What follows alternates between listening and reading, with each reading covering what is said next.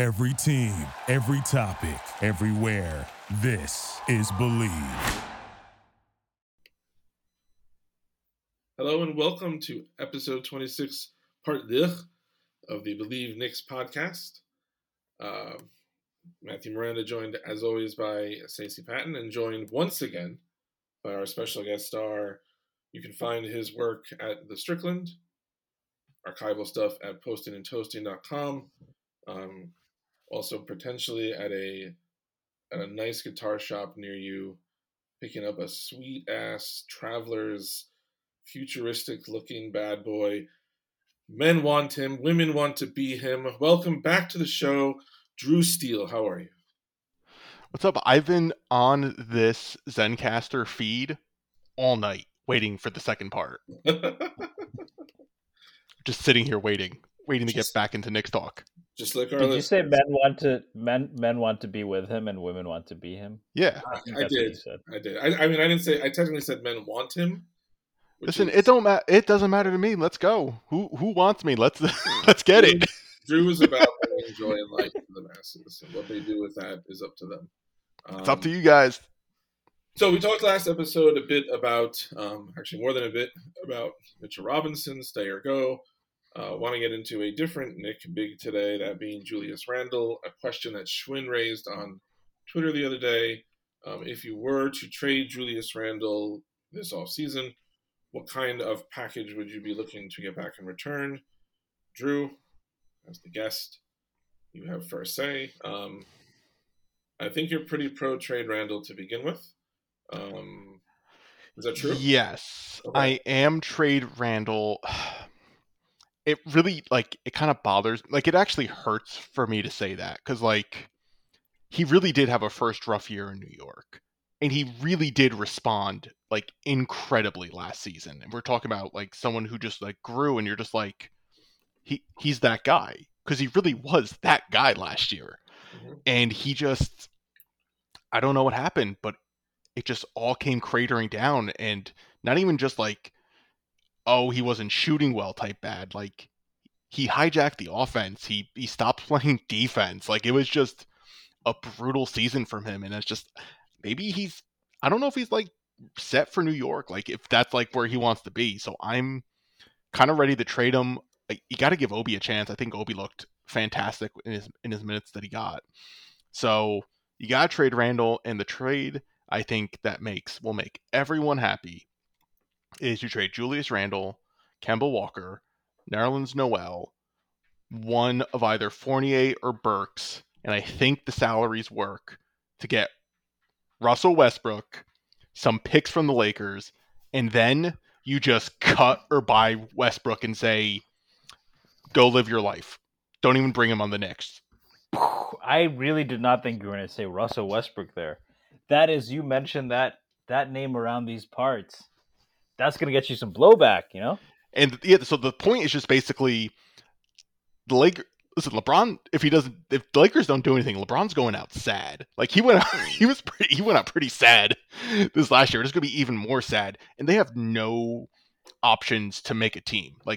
They don't have a team. It's just him and Anthony Davis when healthy.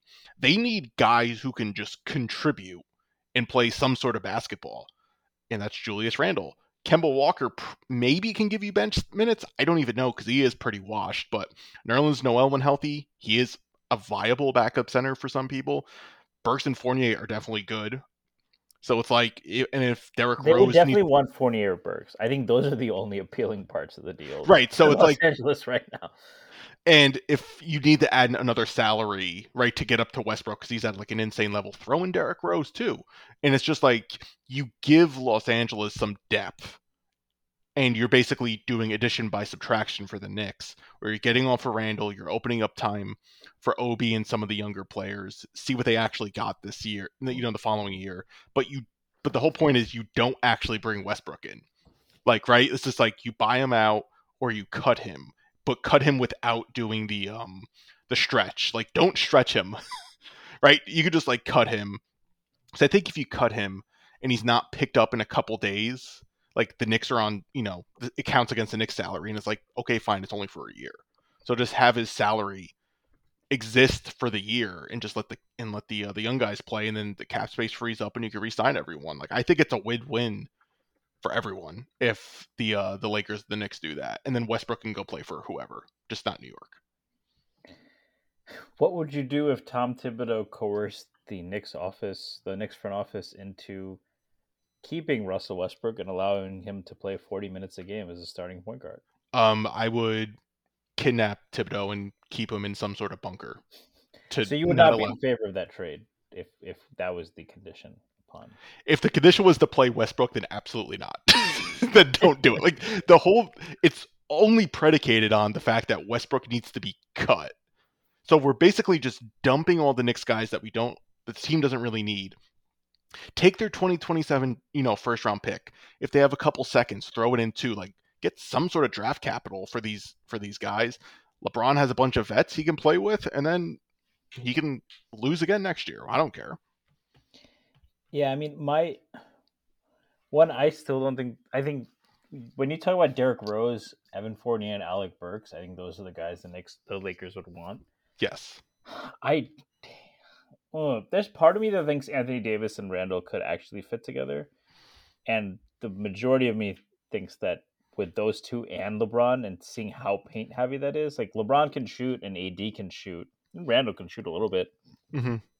It just feels like that's not an optimal combination, but maybe they still have guys in the front office that like Randall from when he was there.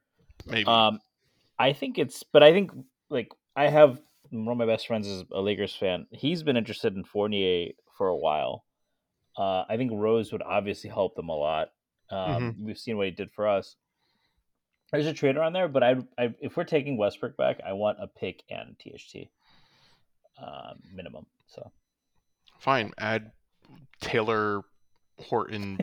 Horton, here's a who. Jonathan Taylor. Fine, Adam. I don't care. He sucks. Sure, throw him in. Like none of that bothers me. Like the whole point is to get off. Yeah, these guys. Yeah.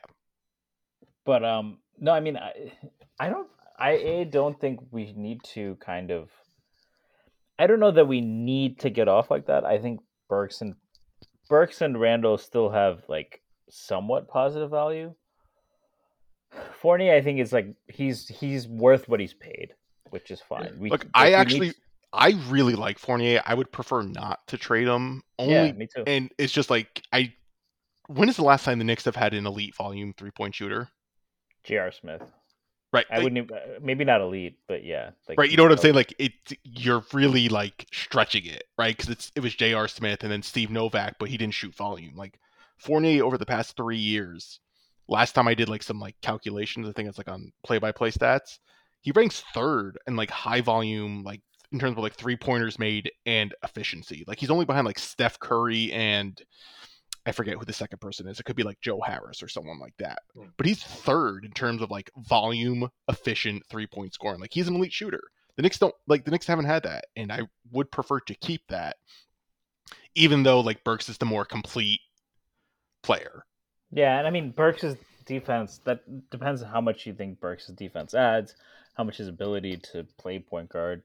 He can. It's not his fault he was used in that role primarily. Like the fact that he can play point guard in a pinch is a good thing. Yes. I think they're both really good shooters. I will add that in terms of attempts per 100, Quentin Grimes is nipping at Fournier's heels.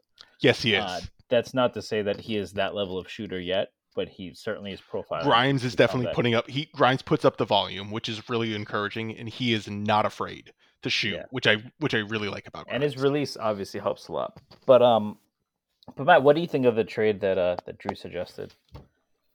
I actually don't even know your thoughts on Russell Westbrook because he's a very polarizing player. So I'm keeping my mouth shut about Russell Westbrook. Would you say Melo was high efficiency, high volume as a 3-point shooter? I would say he was high volume, not necessarily high efficiency, because Fournier is like 40% from 3. Like Melo, I think was like 36, 35. But he took more pull-ups, I would imagine, right? Yeah, so like Melo was a fantastic shooter. I'm just saying like Fournier is just more efficient. I don't think he took as difficult a shots as Melo, but Melo surprisingly wasn't necessarily like the best spot-up shooter for the Knicks for some reason. And then he wasn't good. Where wasn't he good as a spot up shooter when he left the Knicks? Like there was a year where he wasn't shooting well. It's just like it was wild. But He had a weird yeah, year. Melo, it would be like Melo, J.R. Smith, and I think Fournier is a better shooter, 3-point shooter, I should say, than both of them. So there's a What few about teams Andrea that Bargnani? Yeah, Primo Pasta. wasn't bad in the mid range. He could hit the mid range. That was it. He could also hit the floor trying to dunk attempt on. He did a lot of things that were not winning. He could make Tyson Chandler want to cry after winning an offensive rebound. And Clyde. You got Clyde upset And too. Clyde, yeah. It's not easy. Oh God, yeah, that's one of the best Clyde calls. What is he doing? What are you doing? So as far as the Laker trade goes, I have a hard time thinking of a Laker trade that works because I want nothing to do with Westbrook. I hear the logic of what you're saying, and I recognize it. Like, there is something to be said for, like, if you're done with Randall, you know, you're not going to be picky. You're going to want to get him out, and there's probably not many opportunities to get rid of him.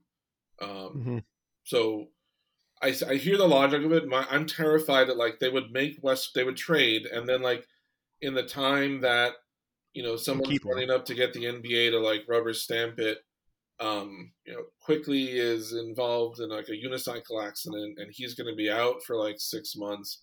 So Westbrook now I don't want. To me, Russell Westbrook is radioactive, just as a fan, not the logic of trying to build a contender. Just as like, do I want to watch my team play? I don't want to fucking watch that guy. So nope. If you take him away, I don't see the Lakers really working out well as a deal for Randall because they either have enormous pieces they're not going to move in LeBron and AD, and then like everybody else makes nothing. So they would have to literally probably trade you like everybody who's not LeBron, AD, and Westbrook just maybe to get the salaries. Because Horton Tucker makes I think $10 million. So you'd have to add like everyone else together and throw in a draft pick. It doesn't seem reasonable to me. The Lakers wouldn't do it. And if I'm the Knicks, I don't want 9 pieces of nothing from the Lakers. Like, I don't want that. There's a few trades I want to see what you guys think. Okay. Where I can see, like, I'm not pretending I'm a capologist, but I just was trying to think of teams that at least narratively might have room for Randall. So one, Charlotte. They fired their coach today, James Borrego, and they have lost in the 9-10 game the last 2 years in a row. It's not a free agent destination, so they have to try to get, obviously an infusion of talent. I was reading some of the Hornet articles today, and there's already anxiety about LaMelo Ball and actually the Lakers like making noise, or like they're already nervous about, can we keep this guy and we have to win. So I could see Charlotte being a team that might want to accelerate their good years. They have 2 picks this year in the first round. They have 13 and they have 15. I'm fine as a Knicks fan. I feel like if you're trading Randall, there's no pretense to like getting the best deal possible. If you're trading him before the extension has even begun, you're acknowledging to the world like we are desperate to move on for whatever reason, whether it's because we want to spotlight OB or we just have seen too many red flags, whatever it is. If you're trading him, that's a clear admission that like all bets are off. And then to me, I'm happy getting like a starter and a first.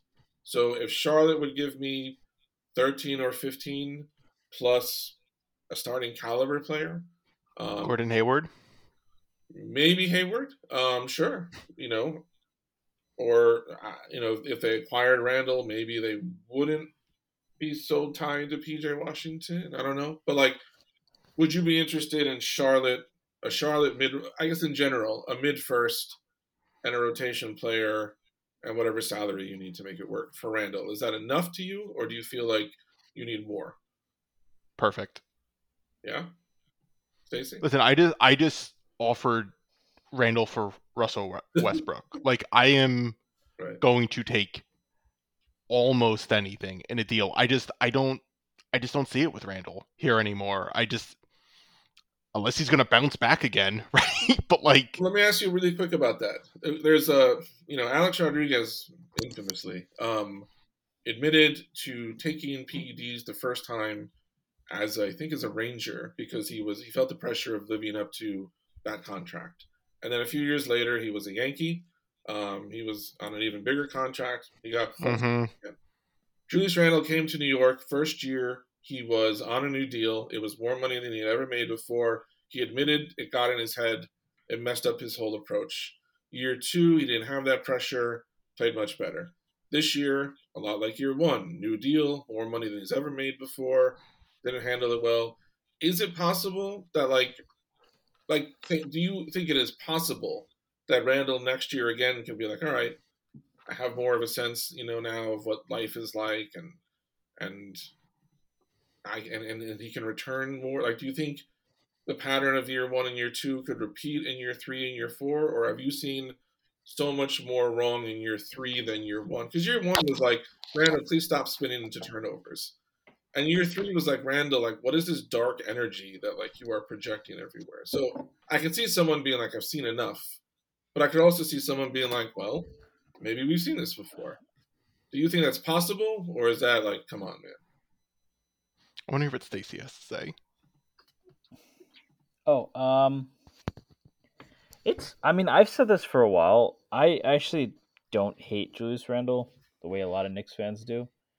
I think his faults come from caring too much and being too passionate, more than maybe being disengaged exactly. The result is obviously still pretty similar, but if there was a way that we could make him part of the final solution, that's like I would love that. And with Tibbs too, right? Tibbs gave us last season too. Like, I've been highly critical of like the way he's done certain lineups. I've been extremely critical of his minions on Twitter, but I can't deny those things. Can Randle turn it around? It really comes down to this. What would Randle turning it around look like? I am wholly unconvinced that, like, even last year, the version of Julius Randle that was the main hub, that was a solidly efficient player. Mm-hmm. Or middling efficiency, high usage, high assists, and still high turnovers, but like, it was passable. It was manageable for a team bereft of talent. But is that the kind of offense, like, can you have a better than average offense with Julius Randle as your hub? I'm wholly unconvinced that's the case. Can you have a better than average offense with Julius Randle as a role man, where you're utilizing his passing ability more in short roll?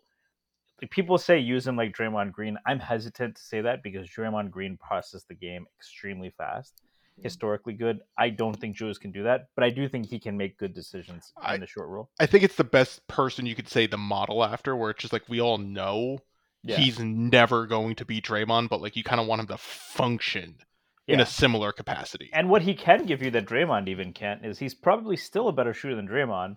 He has like the spin move. He can finish pretty well. Like, the way that there's other guys who have fit this profile, right? Bielitsa. Wow. That was so Bielitsa. I liked Bielitsa. I was just going to roll with it, but then you corrected yourself. Because I don't know why. It's Bielitsa, but it's guys in those mold, right? Like, Bam, to an extent, earlier in his career was used that way. I think he can be successful in that. The question is, how successful can Obi be in that?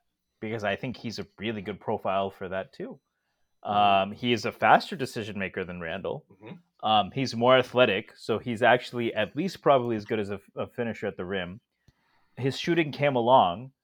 I think he's a little bit more savvy and about when to slip screens and when to not and set real screens. Like, Randle has the ability to be much better than Obi, but when you add the motor factor in, and when you add things like Obi's ability to pass and his ability to make his decisions, I'm not sure that Randle is so much of a better fit. So when we talk about Randle versus Obi, who's the better player? It's clearly Randle. But if you look at the things that Randle brings, isolation offense, that's probably not something we want. Like, if we keep Randle, we don't want that to be a big part of what he does. Not as big, certainly. On defense, Randle is more switchable than Obi. But we just don't see it enough. We don't see that effort. And we see all of the times when he's asked to be a help defender, then he doesn't. And Obi, for all his flaws on defense, is much better at help defense than Randle because he's longer and more athletic, so he can contest better at the rim. And he doesn't take plays off.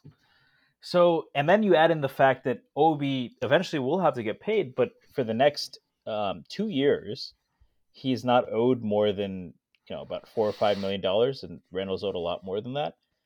That's what it comes down to me. Like even if Randall had we didn't have the purported attitude or effort issues, we didn't have even if it was just that he didn't shoot well this year, but he tried hard. And he had a 2-month stretch. The way he played, I would have been fine rolling with him. But Toppin's emergence kind of plays into that for me too, because you see everything he can do, and it's not that Randall isn't better. It's the fact that if that optimal role for what we need from that position, or what we want either of them to play, is Randall palpably better than Obi right now. And over the next 3 years, will that even continue to be the case, even if you did think Randall was better? We didn't see it, but they should have done more Randall Obi. And that's where Tibbs, I think, really faltered, faltered with it. And you could potentially say Randall too in terms of leadership, because Mitch was not in shape earlier in the year. And neither Tibbs nor Randall were like, hey, he's not in shape, let me take the backup 5 minutes and play Obi. That was what Burks is for, Drew.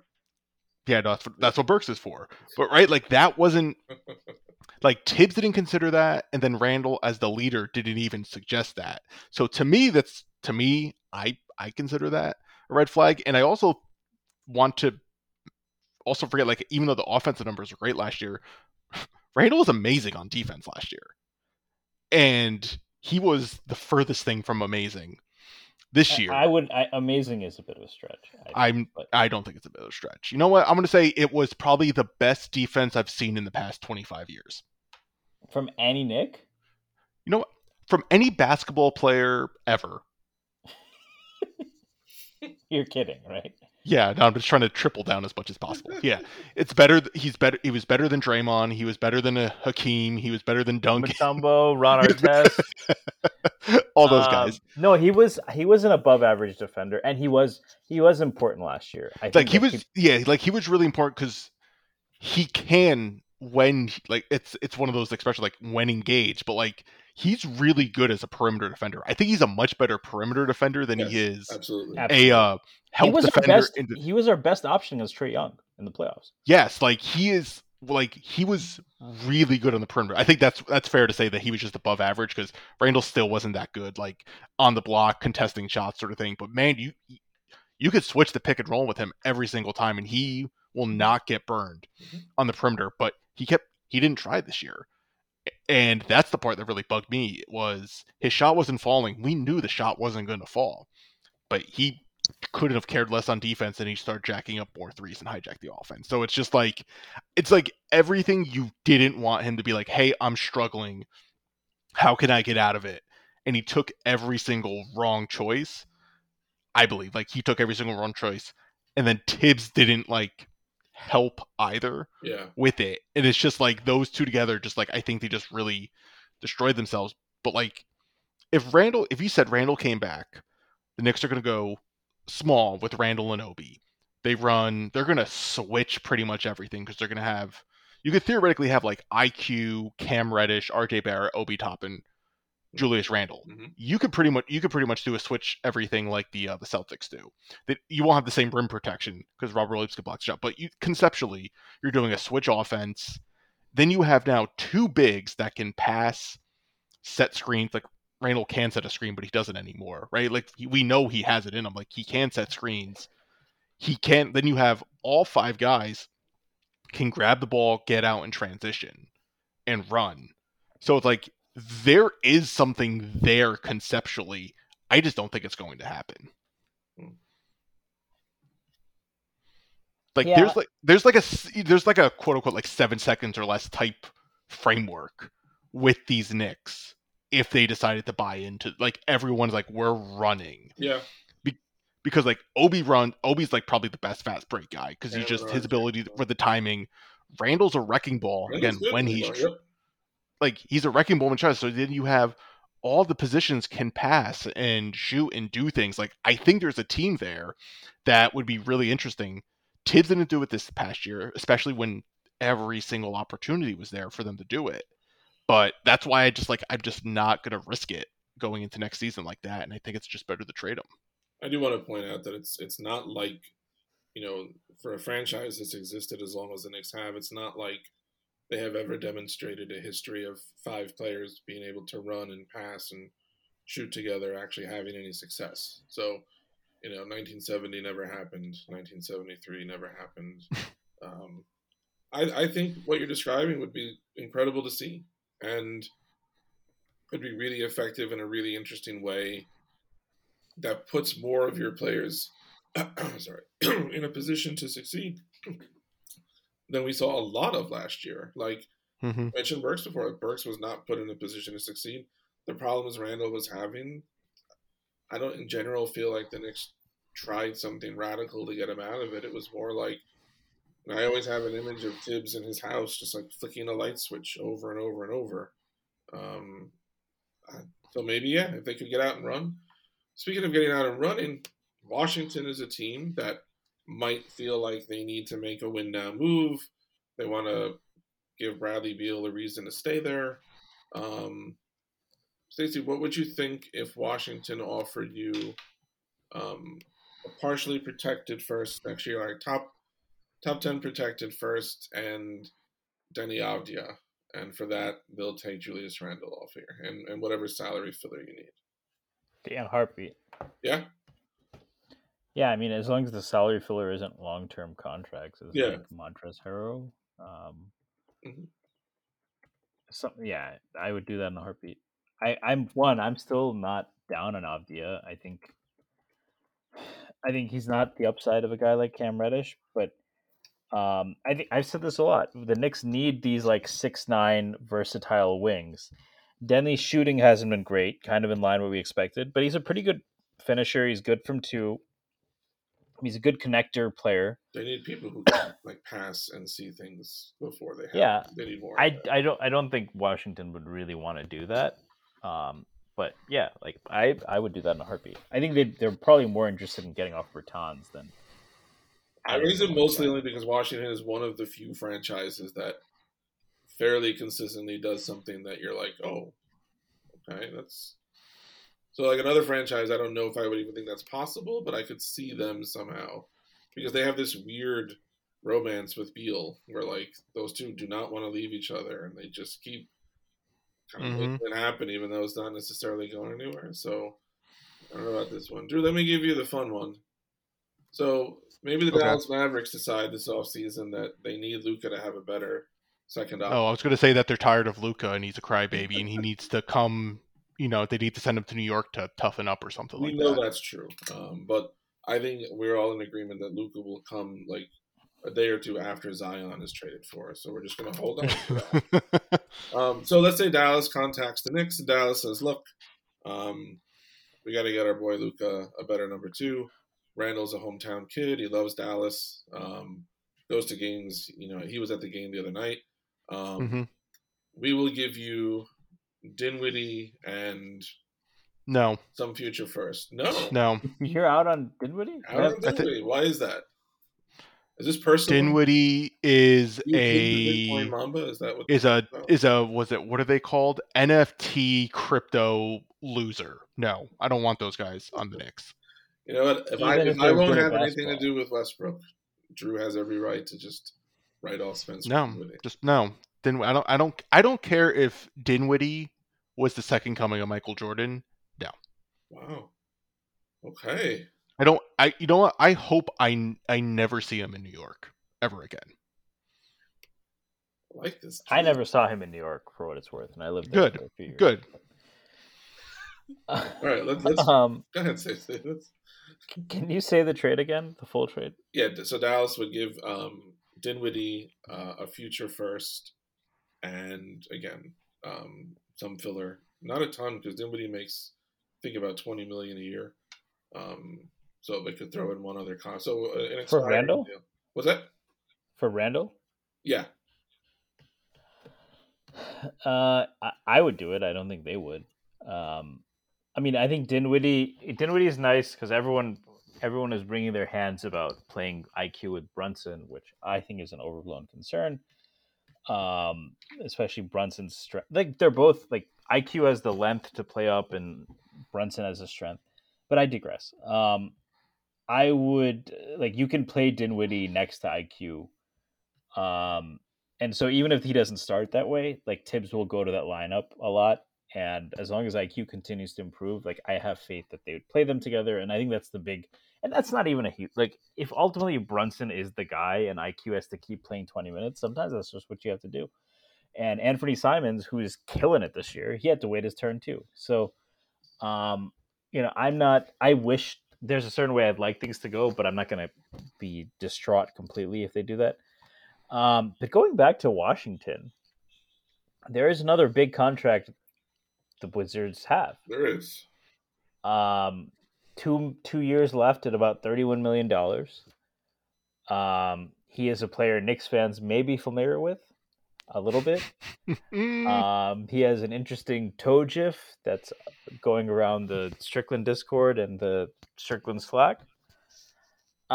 Is there something around Randall for Kate? Like, first of all, are you just like, hell no, that's just a bridge that's been burned. I would never do that. No. Is there a way where you would want to take KP back? And if so, is there something around Randall that you think would be worthwhile for both teams? I would definitely do it because I think, we were talking about Mo Bamba yesterday and Miles Turner. Like, I want a big man who can protect the rim and who can shoot threes. That's one of those guys who can do that. I don't give it. I don't know if it's a function of like how much Nick drama you've been exposed to. The KP thing to me was always like more fun than it was serious or dramatic. I'd have no problem with him coming back. He might have problems with it, but like I would have no problems with him. I don't think he would have problems coming back. I have a feeling he regrets. I think everyone's shit. I think he would like to come back, and the Garden would explode the first time he hits a basket, like whenever his first game is. I mean, part of me is like, no, because like he's injury, like there's injury concerns. He's like, there's some issues with Certainly. It would be for him, but I also would think like in terms of like story, right? Like just like the story of it, and if just like the idea, I could see it, right? It would be perfect for like, basically the Daily News, New York Post, everything like that. Like the guy who burned his bridge comes back because he realizes life wasn't greener on the other side, and he comes back and like after he got the money. Well, not even just like, yeah, he got the money, but like he kind of like lost all like the respect, the fame, and all that. He got basically salary dumped into Washington, right? Like this was the guy who was supposed to save the Knicks, and he got salary dumped. He was traded for a lesser Latvian. That's not easy, right? For like 3 or 4 years later, so it's like he fell, and he fell hard. So I do think there'd be a good redemption story in if Porzingis does come back and he kind of fits the role of like, he's not a number 1 option. He's not a number 2 option. He's probably a number 3 or 4 option. So if he just embraced that, that's a good story. So it's interesting, but I would just like to see Washington finally do the team I've always wanted, which not always wanted, like during the KP years, was pairing him with Julius Randle because they fit really well together. So Washington would finally have that. But would you rather have, considering tradability as a consideration, 2 years of Porzingis on the books or 4 years of Randle on the books? I feel like you got to go with Porzingis because it's shorter. And it kind of better fit, right? But with the same length. If it was KP and Randle, both had 3 years left on a deal. And now I would take Randle because I know that he's more durable, and we actually sold Julius Randle be like a top 10 player. We've never seen Porzingis like scratch that whatsoever for any sort of consistent time. So, but he does fit like that archetype of like a center I feel like the Knicks need to consider long term. So if you can get 2 years out of someone who is kind of like will help on defense and just be a stretch 5 and be an offensive threat, I think it's an interesting way to help RJ along. I don't know if it would help, quickly along, because quickly we need to really develop that mid-range game, but it would certainly help RJ, and it would certainly help Obi. So it's interesting to consider. It really is. Because you're right, Matt. It was more dramatic than anything else. It was perfect, like, tabloid fodder. Then you look back at the time and you're just like, everyone made a big deal out of it. Like, he was a very good prospect, but he had issues and injury concerns. He blew his ACL, and it's really tough for those big guys to come back from it. So the Knicks traded him and they moved on. Like, it worked out. So it's interesting. It really is. And I think it's yeah. Yeah, like, I would be interested in seeing that. Stacey's like, please no, don't bring back Porzingis. No, I think we went through the whole arc. I think what we got back for him, not Dennis Smith, but we turned that into salvageable pieces. Clearly it didn't work out for him at Dallas. He didn't become the slam dunk pick, and now we're both at, we're both now, both parties are at a different point. But I do think in terms of the basketball fit, what the Knicks team could really use, and what, as much as KP has his flaws as a player at this point, he can hit open shots, he can finish, and he can block shots. Yes. That's because this is what we were talking about yesterday, Drew. Like, to find that player, it's hard. It's very hard. I'm not, like, I don't think he wants to play 5. I don't know if you can play him at the 5 full time. Yeah, it would be tough, because you would really need, like, Obi to, like, bulk up a little more and take on that responsibility. The post defense, right? You wouldn't want KP to be the one guarding Joel Embiid, but you also don't really want Obi, so you have to figure that out. I mean, you don't want there's no one really to guard Joel That's Embiid. A good point. Yeah, but like, Drummond or Valanciunas are the more, realistic examples. No, yeah, that makes sense. Like, yeah, because, like, that's when, like, Valanciunas can really feast, because it's just like, KP with the higher center of gravity, I'm just going to body him. And it's just like, it's really tough. I don't know. It's still, I think it's worth the gamble. I think you're right. I think both teams kind of are in bad positions. I do think there is some sort of, like, oh shit, like, there could be something here, like, energies and lines and whatever type of stuff for Washington, are crossing. The Washington, the case is, this is a guy that was all NBA last year. Yes. If you have an elite, he hasn't gotten to play with an elite guard in a long time. You pair him with Beal, maybe he'll be willing to play that man role. Maybe if his shots are assisted, you see his percentage bounce back up. If he's not asked to do as much on offense, you get slightly more consistent effort somewhere between this year and last year. And then maybe that unlocks things for Beal. And you have your way to pair 2 stars together with probably still enough flexibility. And you move off KP, who probably, KP might even be a better fit with Beal, but he's not healthy more than 50 games a year anyway, right? And for the Knicks, I think that's less of an issue, because they can play Cam at the 4. They might draft a 4. They can afford to take on KP, especially if they're rewarded with a pick or something. So, and I would think Washington, because I think so much of what they do is driven by this. They want to get Beal extended and secured. He's quite possibly going to be more drawn to 4 years in theory of Julius Randle than 2 years in theory of Kristaps Porzingis. It's 2 years and maybe 100. Like 3. Yeah, I mean, it could have been 3. Let's say the Pelicans this offseason see the light and realize that Zion to the Knicks is inevitable, so they have to make a trade, and they want to work out Randall somehow coming back in a Zion deal. Ingram mostly played the 3 this year, so Randall, in a very different way, does some of the things that Zion does. He shoots threes not well. He scores inside. He can pass the ball. Do you think the Pelicans would consider that kind of a thing? Like, just in terms of your franchise ego, if Zion feels to them like he's strong-arming his way out of town, is it practical to be like, all right, we'll take this slightly lesser version of what we're giving up, but at least we move on and blah, blah, blah?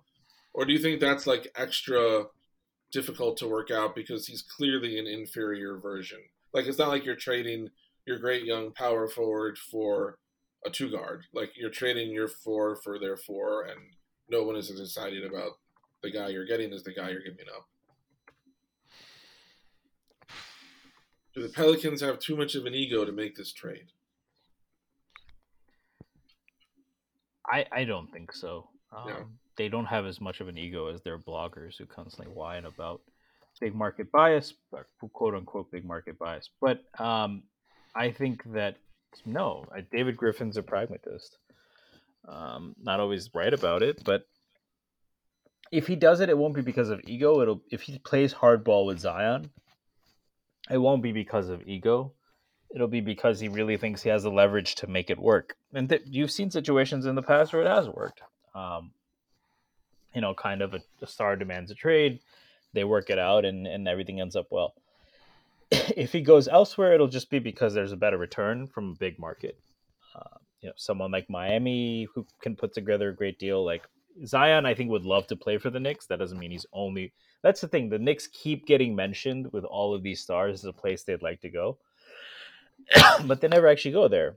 And I think part of it is that I think there's a lot of stars who would like to come here, but the Knicks, it's either a combination of the Knicks don't have the assets to make it worthwhile for them or for the other team. Because remember, the more the Knicks have to give up, the worse off, like the less that star coming moves the needle, right? And once you don't have assets, you can't really go much farther than that.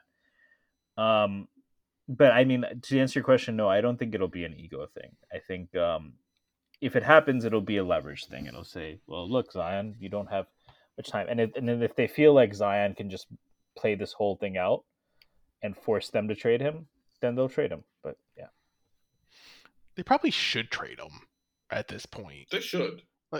Right? Like, I don't want to minimize it because, like, his 82 games that he did play were amazing. But he also only played 82 games 3 years. He's clearly has not cared about, like, the shape he's in even these past, like, couple years, too. It's kind of weird to say, but, like, do you really want to take a risk on Zion? I mean, like... Yes, because I think he's doing... This is all now speculation, but, like, if you consider, like, in the NBA in particular, other than very rare cases, like maybe Steve Francis, I can't think of one since then, like, top prospects in the NBA generally go where they're taken. They don't have any... Sometimes in the NFL, like a quarterback will work something out, but not in the NBA. So if you imagine, like, at some point there's going to be a player taken number 1 overall who doesn't want to go to that place, how would you get out of that if you're the player? Like, you would do some of what you've seen Zion doing. He's not doing anything flagrantly wrong. He hasn't made, like, a public declaration. There's nothing, yeah. Your ass to get back into shape. You would be extremely cautious in your rehab, and if you felt any remote twinge, like, you're not going to... Everyone who's worked for a job that you don't like knows, like, you're not going to kill yourself for that job. And he doesn't want the job that he has. He's in a fucked up system where, like, these particular young humans, for some reason, have almost no say over where they go, unlike every other industry that has talented young people.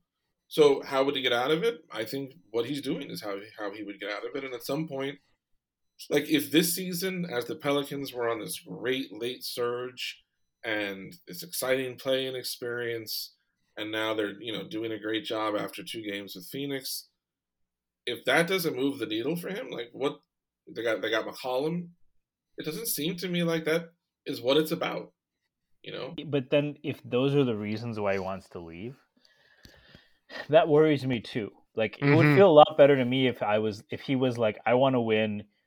And yeah, they made a couple of nice moves, but David Griffin is unserious, or this is a shitty organization, or something along those lines. But if he's just like, well, New Orleans is too small a market for me, if that's his reasoning, that is worrisome to me. What if it's not a market size thing? But what if it's like, I don't like living here. Like, I don't want to live. I don't want to live here. And I know in my business that there's 10 other cities I would rather live in, and they would all take me if they could, and I can't make it happen because I was drafted by... Like, what if he just does not like the city? Could that be enough to... Like, would you accept... Like, what if he's like, team aside, like, what I'm trying to do is, like, make it as clear as I can, as politely as I can, that whatever you have going on, I'm not trying to blow up the whole league here, but I don't want to be. I don't want to be here. I truly do sympathize with that. And it's something I usually I'll say too, and I completely agree with. There definitely is this human aspect that we don't, as fans and everything, don't always apply to players, even though they are human. As much as I agree with that sentiment, I think there's something, but I think for all of us who agree with it and practice this and encourage everyone else to practice this as well, I don't think we're necessarily talking about the elite of the elite people. So I think if you're asking someone to be the franchise player or be this, I don't think I would want them to have my mindset, if that makes any sort of sense. I kind of would prefer to have the MJ type mindset where he probably would have been a serial killer if he wasn't obsessed with basketball or something along those lines. But I don't. But they He also might also be a serial killer. he also may be a serial killer. I don't. Hey, know. Netflix, if you want to boost your stock, by the way, make a show about Michael Jordan Really moonlighting as a serial killer. Yeah, while in the 90s in Chicago. Yeah, You heard about winning time, but have you heard about killing time? Exactly. That's what I think is the one concern. But I don't know. Maybe I'm being too hard. Maybe that's a larger society that our basically our capitalist society is basically ingrained in us unconsciously. I don't know, but I don't know if that's right, because there's something I do feel something's off there when I say that. But that's the one part where I just kind of concerned me, because I would want Zion, if he's the franchise guy, to be I want to win. I want to do all this sort of stuff. I don't want yeah, man, you may suck. It may suck living in New Orleans or whatever it may be, right? I sympathize with that. I've lived in shitty apartments, shitty neighborhoods, shitty cities, anything like that. But you gotta get through for the end goal, right? If the goal's winning, you gotta do certain things, you gotta overcome, and you gotta push through it. As tough and annoying and as terrible it is, sometimes you just gotta push through it, and he's not pushing through it, and that does concern me. But that's outside looking in. He could be something completely different behind the scenes. He really is dedicated on winning. He's just no, this organization's trash. I need to get out of here. So I don't know. Yeah, I mean, I think that's in. So one, there's a few things I would say. One, New Orleans is actually a pretty cool place to live. It probably is. Like I said, I don't know. I've never been there, but it's probably good. It's probably a sweet place to live. So you should change that. Just on a complete side note. Especially if you're a music fan. I'm not even a huge jazz fan, but Jazz Fest is a lot of fun there. I digress. New Orleans is not one of those cities that I would expect that, especially, and he is from the culture also. I'm not gonna pretend to assume that all Southern culture is similar, but he grew up in South Carolina, and Louisiana is a pretty unique culture, but it shouldn't be too much of a difference there, and the weather shouldn't be different. He's not in Detroit freezing his ass off, and as someone who spent 4 years in that area, I can tell you that sunshine is nice. But what I'll say is this: when I was 22, or when my first job out of college, I hated my job, and I was treated like shit.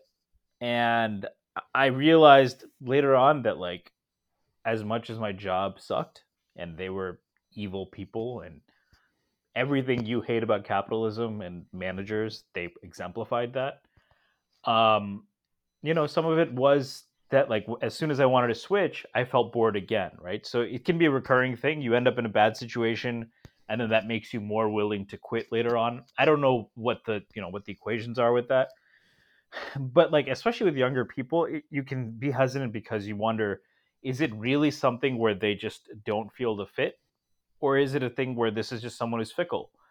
And for me, it was both. And the other example I bring up is kind of what I said before. I've lived in the Northeast, and I went to school in Michigan for 4 years. So I've always lived in pretty cold places during the winter, and I'm tired of it, to be frank. And I've always felt happier during the sunshine.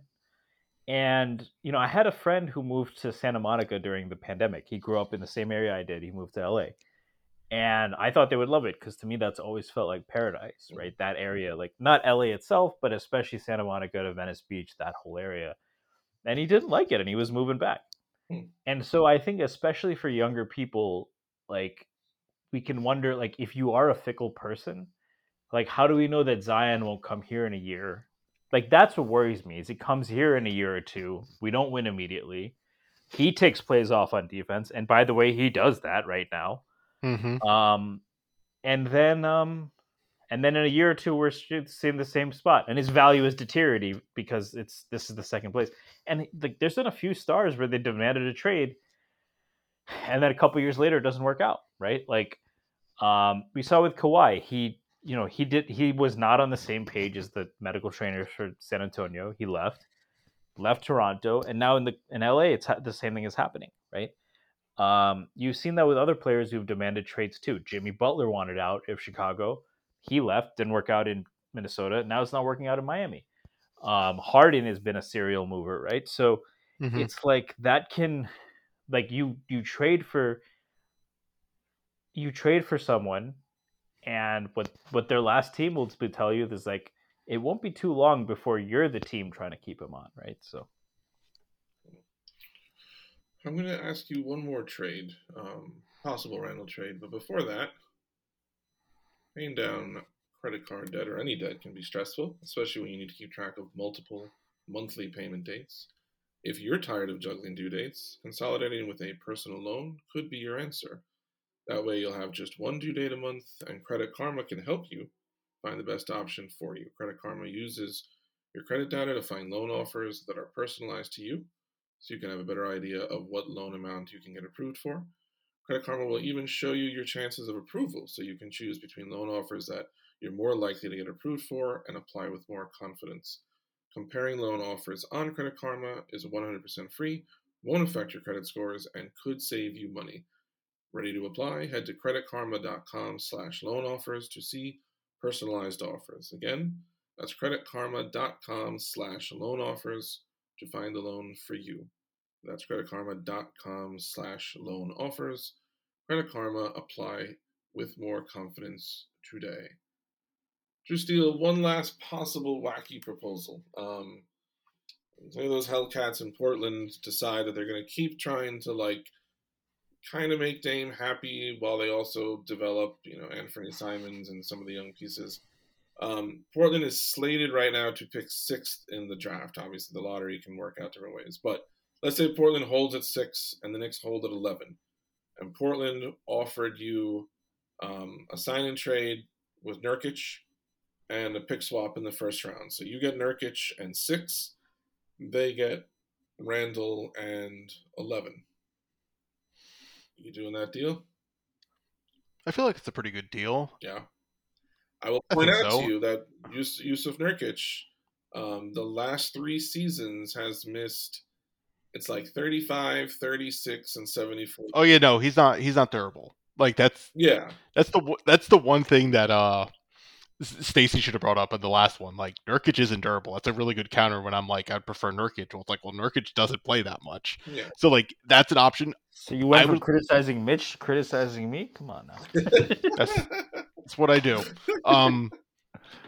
Like Nurkic, I would like to see the young Knicks play with, someone like Nurkic. I think it would be really interesting because I think that would help them in terms of just like playoff basketball later down the road. Yeah, and then you get the 6th pick, you move up. The Knicks never move up, so that's awesome that they moved up. Right. And they can get my favorite player in the draft, Kofi Cockburn. I have to say it. It's not pronounced that way, even though that's how it's spelled. It's Kofi. It is spelled Cockburn, and therefore I am pronouncing it Cockburn. So Kofi Coburn's parents should be very happy that Drew was not in the same 3rd grade class as their son. Oh no. Although if Kofi Coburn was always 7 feet tall or really tall for his age, maybe Drew should be happy he wasn't in the same class. That's also true. It's very true too.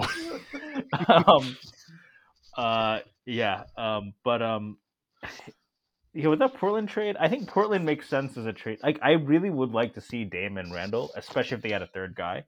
Yeah. And Hey, that'd be but on the other that'd hand, be good. they do have a third guy, a potential third guy, and I would want him back in that trade. Simons? And that's Anthony Simons. Yeah. Who, man, like everyone is talking about Jordan Poole, and even guys like Bones and Quickly, obviously. Anthony Simons is really like I think I would still take him over Poole. Like I'm at that level right now. Yeah.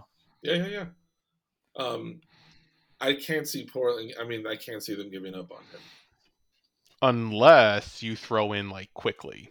Yeah. Right, you're throwing in like Quickly and Grimes or something like that. Would you trade Randall and Quickly and swap picks for Nurkic, Simons, and number 6, and they get Randall, Quickly, and 11? I would do that, but there's no way that Portland does. Yeah, that. I don't see. Portland's not because Portland Simons for Quickly, and like I love Quickly, and I think they probably would be high on him too. But like you would do that, you'd be like, all right, we're gonna take the lesser young guy if we get an old guy that's a star. If it was for Anthony Davis and Quickly, they do that. If it was for I would agree Bam, with that. or maybe Bam is not a good example, but like Rudy even maybe, right? If it was for Rudy Gobert and then you change Quickly for Simons, I could see them doing that. Randall had one good year, and he's had everything else has been even this year was productive. Like he's a plus player, but he is a sub.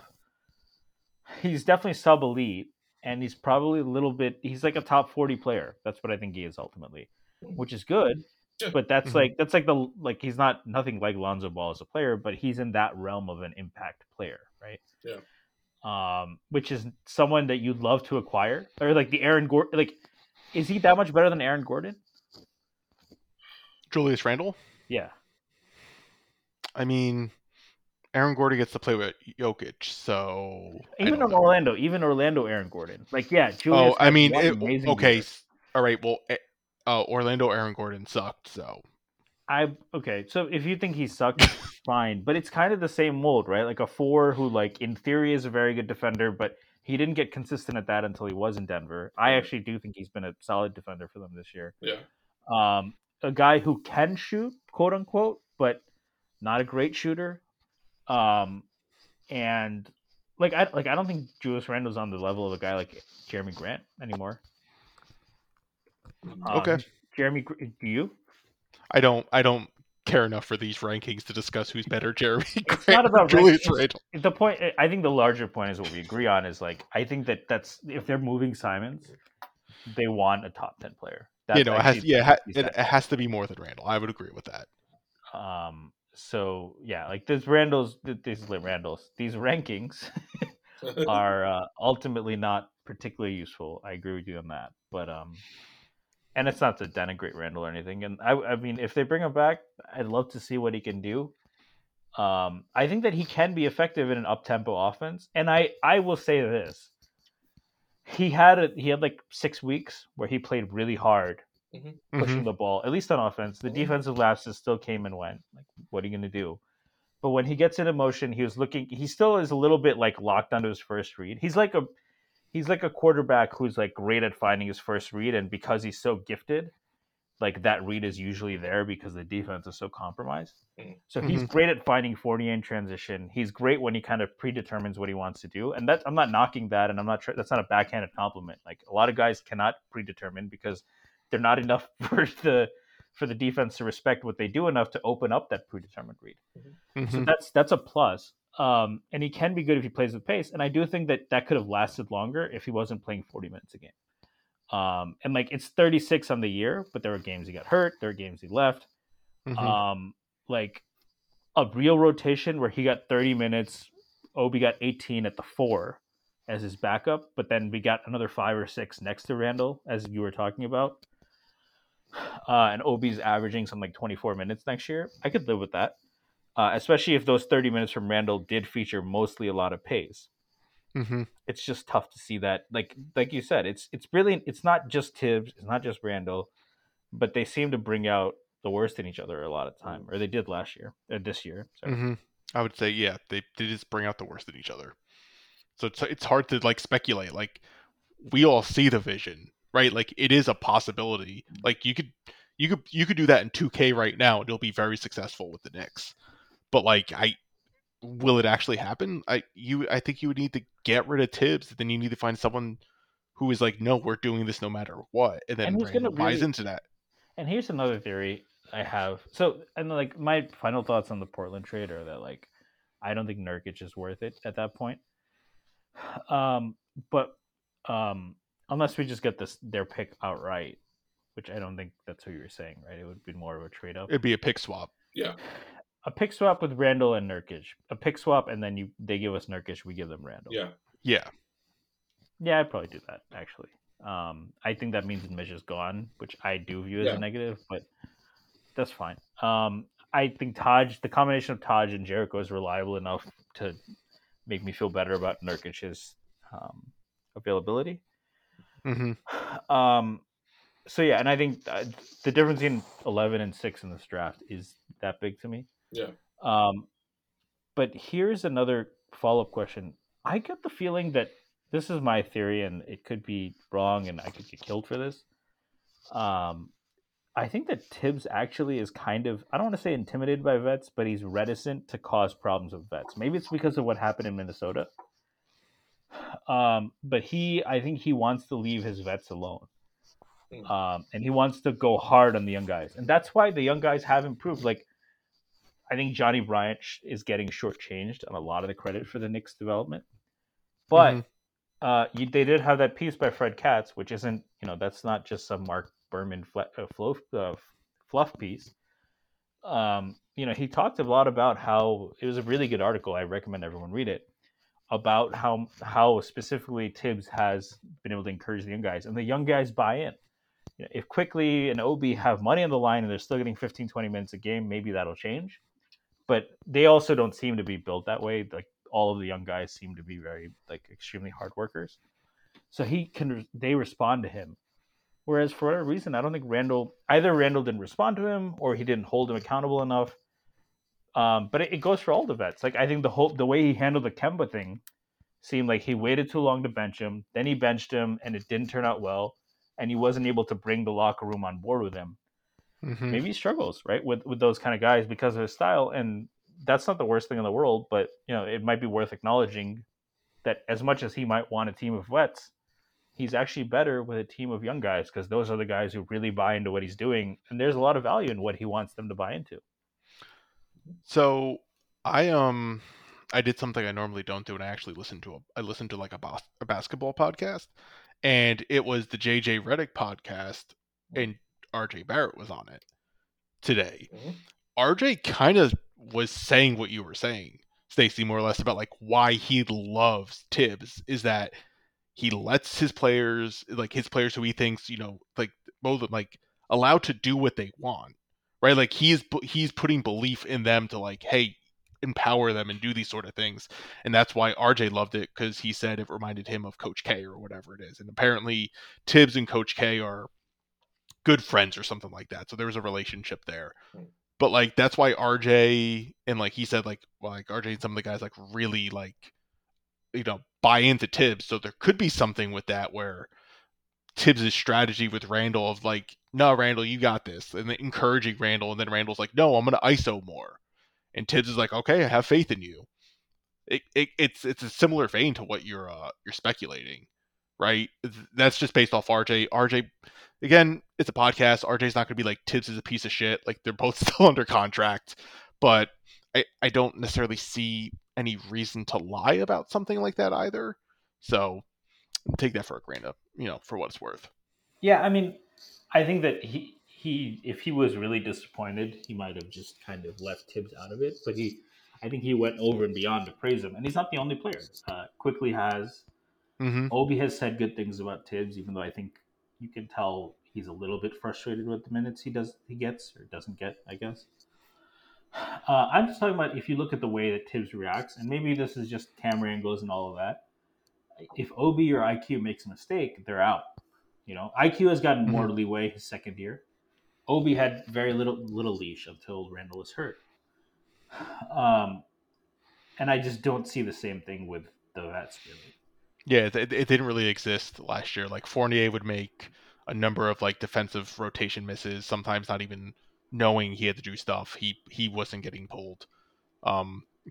Kemba was a disaster on defense. He got benched, but like he was still getting minutes. Like there were some bad things that like he didn't do with. I think that he wanted. My guess is that he wanted to bench Kemba earlier. Maybe it was pressure from the front office, but maybe it was also like we did hear that after he benched him, Fournier in particular felt like there was uneven standards being applied, right? Mm-hmm. And Kemba, like everyone likes Kemba, so I don't think that went over well. And I think Tibbs is hesitant with those things.